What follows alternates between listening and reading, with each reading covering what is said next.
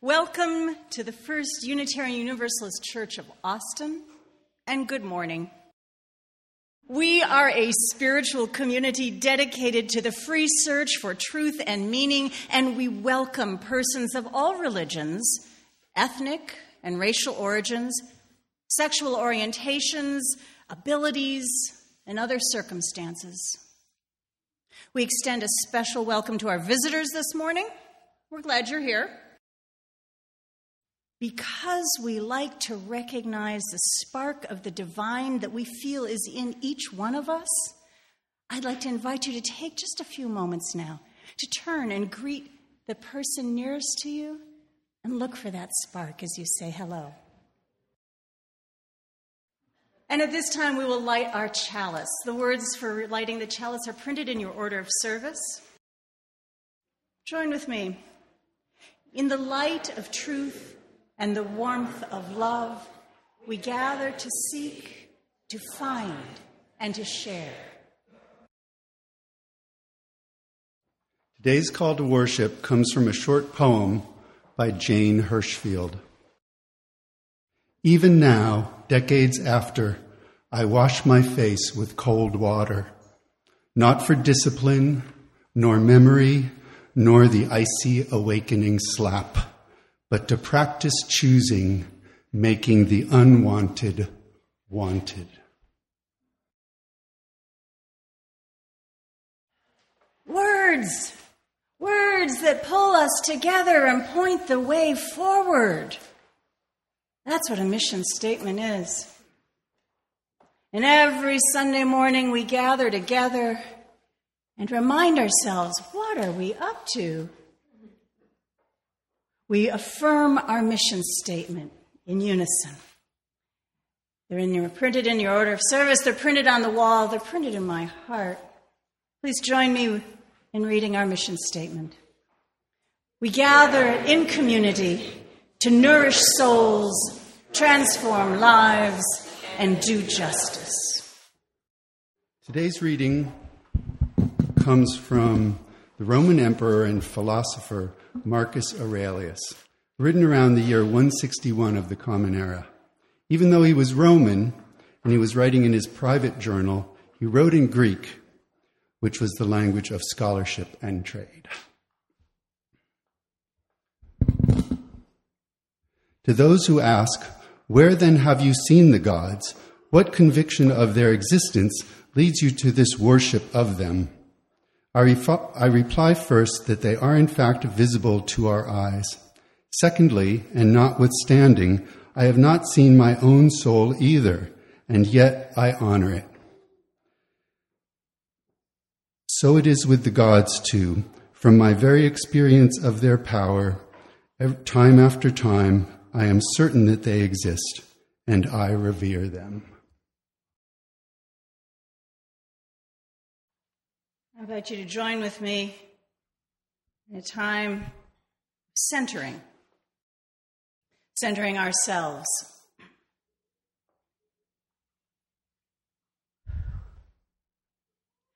Let us still ourselves for a moment, and in this stillness, feel the wild constant of our bodies. Feel your own breath lifting and falling. Feel your own blood pulsing and pressing. Feel your own skin prickle, stretch, and fold. And now let us feel our own hearts with their steady, beating wisdom. And let us count the people we hold there. Notice how so easily we can simultaneously hold those who are celebrating and those who are suffering. We ask for the strength to keep holding them. And we ask for the vulnerability to be changed by them. And we ask this in the name of everything that is holy. And that is precisely everything. Take this time now to breathe and be.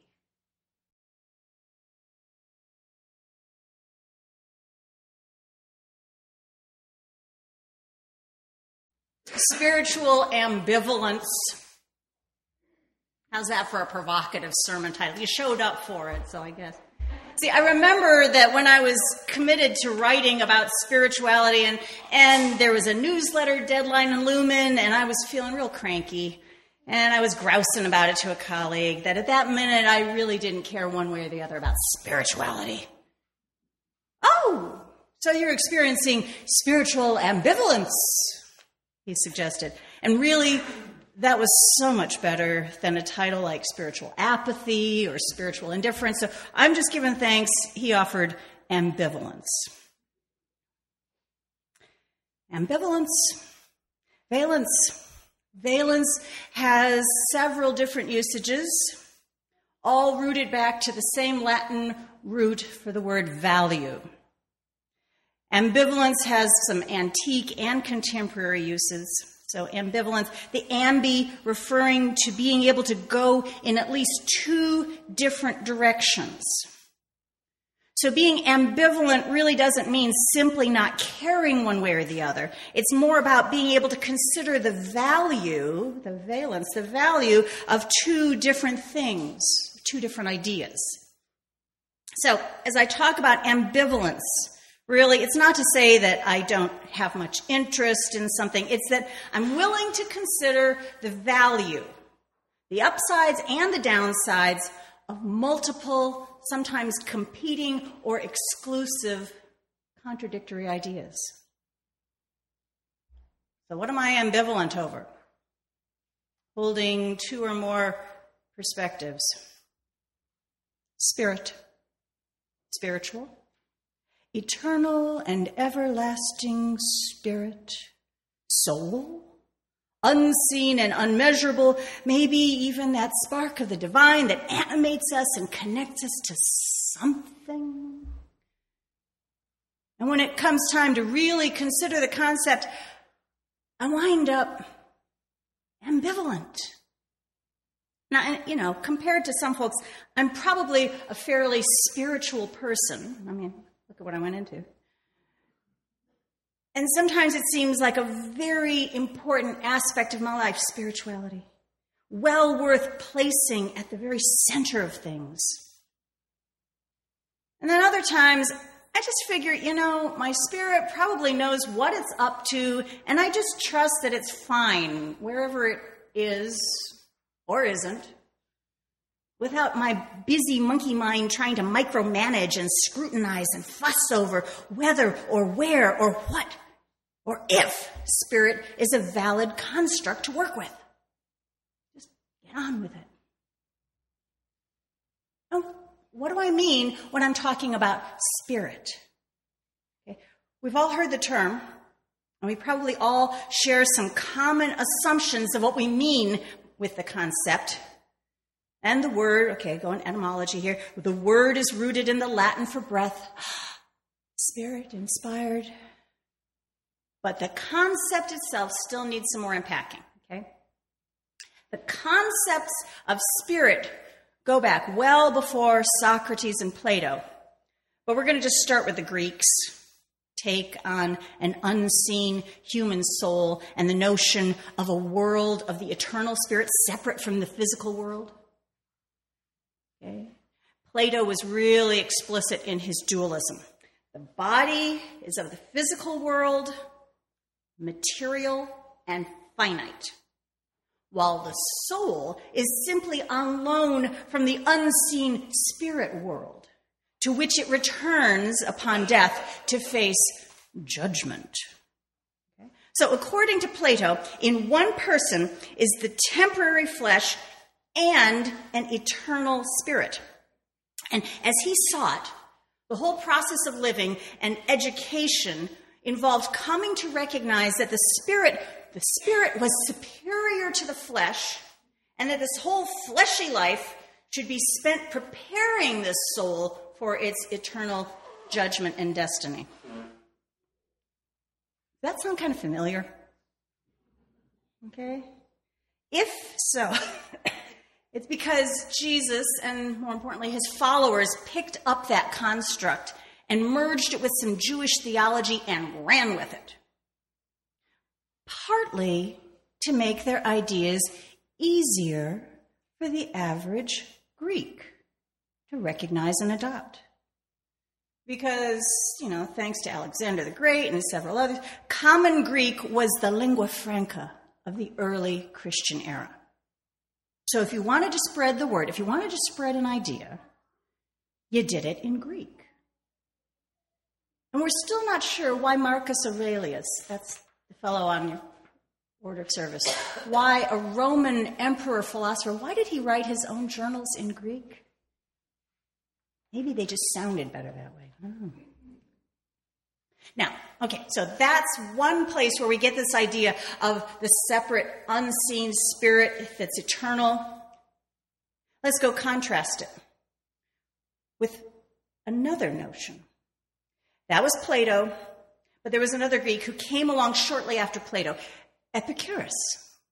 Epicurus modified this whole dualistic view of humans, and he took the stance that the flesh and the soul were both physical and both ended with death.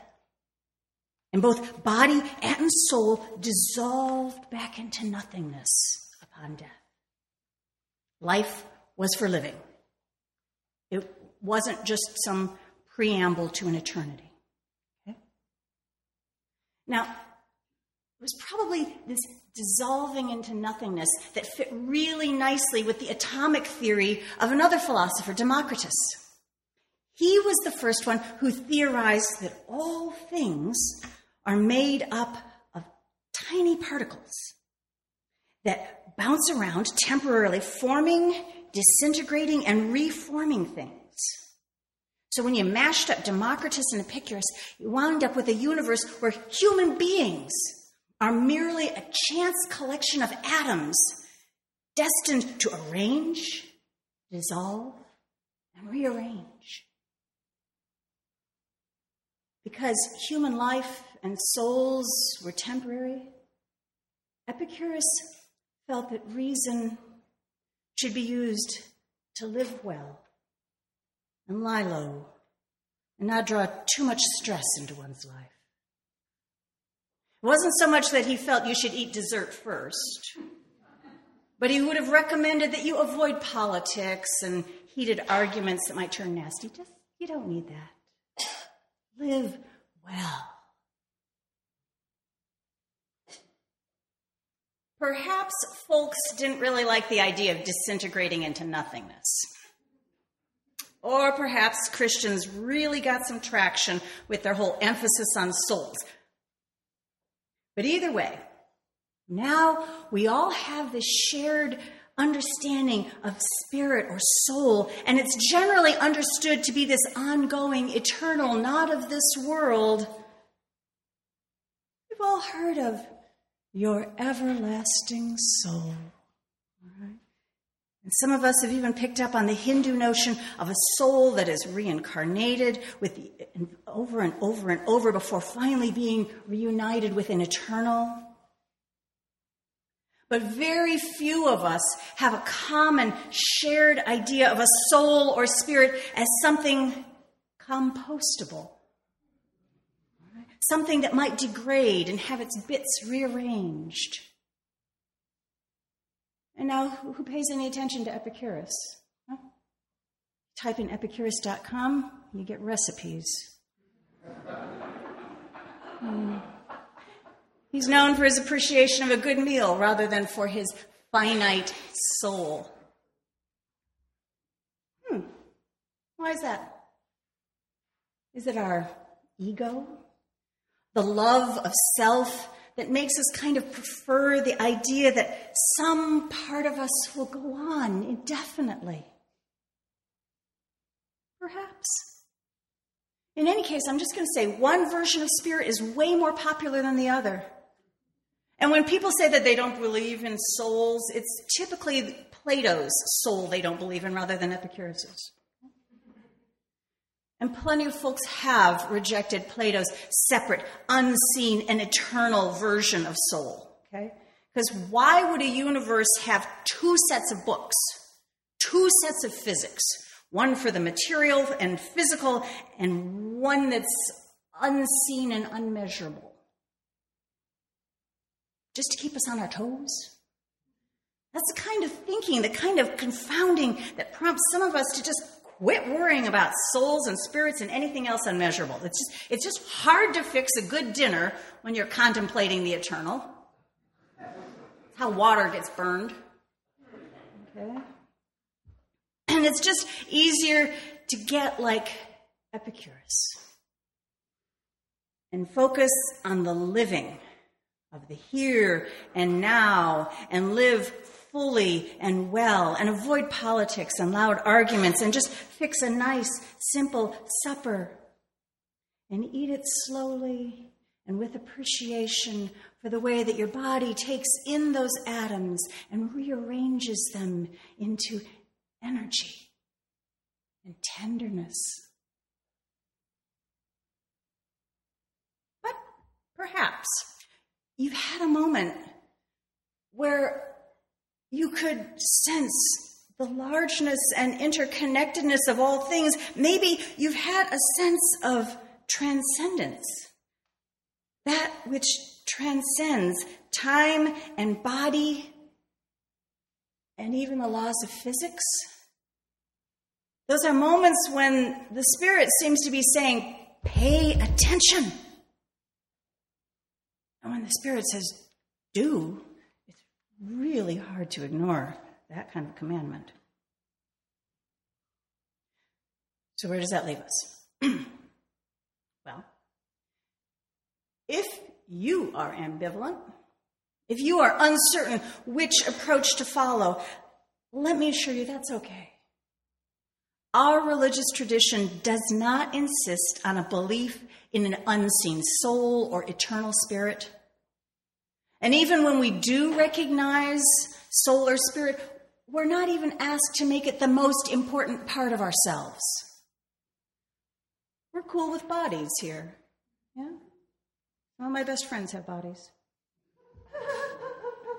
I'll even offer that this ambivalence of spirit is actually a legitimate theological response, steeped in history and reflective of our values. If we are ambivalent on spirit, it's because we refuse to be certain, because we know that with certainty comes complacency, and with complacency comes a tendency to be smug. And when it comes to the most vital details, like if we have an eternal soul or if we're simply a random collection of atoms, we'd rather be uncertain and open to see new truths rather than to be stubbornly fixed and unresponsive. If we are ambivalent, it means that we recognize that revelation is not sealed. It is ongoing. Can you see how that's a real different theology from one that tells us that everything is fixed, everything is predetermined? We'd rather have a messy uncertainty that might bring us to something new than a certainty that will keep us pinned in place, unable to respond to change. Okay. I got to wrap this all up. What is my advice to the spiritually ambivalent and those who tend more to struggle with certainty and uncertainty? Well, if you really don't hold with a notion of soul or spirit, you've got plenty of company. But I would invite you to go and do some honest examination of what you've thought about spirit, spirituality, soul, the eternal, and figure out where you learned to think like that. and be able to state very clearly what it is that you're not interested in. Mm-hmm. And if you've had a sense of soul, a presence of spirit, something transcendent, here's what I'll invite you to consider. Look at what you know very carefully. Are you hanging on to the idea of an eternal spirit as simply an extension of the self through eternity? Or are you willing to consider that it might follow the same laws as atoms and redistribute over time? What if the soul is not about the self, not about your acts or actions to be judged, but entirely about letting yourself go and reuniting with the all that is? What I'm asking you to consider is a totally non-self version of spirit. No ego, no personality, no person at all. Quite simply, what if it is a spark of the divine that is reunited and returned to a source when you're done with it? That would follow the laws of physics and teachings of a lot of mystics. And that's a tough order because I got to admit, right now, I'm really busy just living and learning and loving and leaving this body. Our bodies hold us so tight. It's a full-time job being alive. And so it's really hard to think about not being alive, even if you're trying to contemplate something eternal. But perhaps, after you've had a simple supper, you can reflect on the eternal now of a life well lived. May it be so.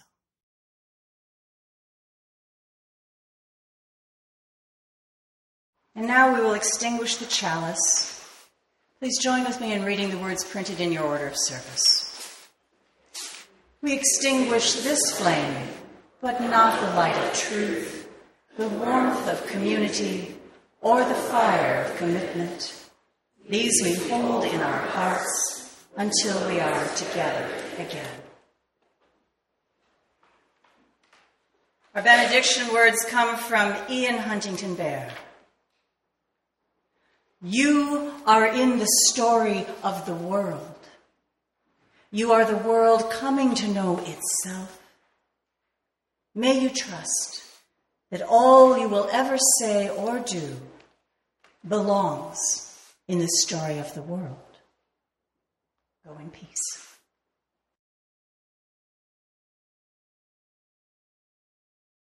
This is a production of the First Unitarian Universalist Church of Austin. For more information, go to our website at www.austinuu.org.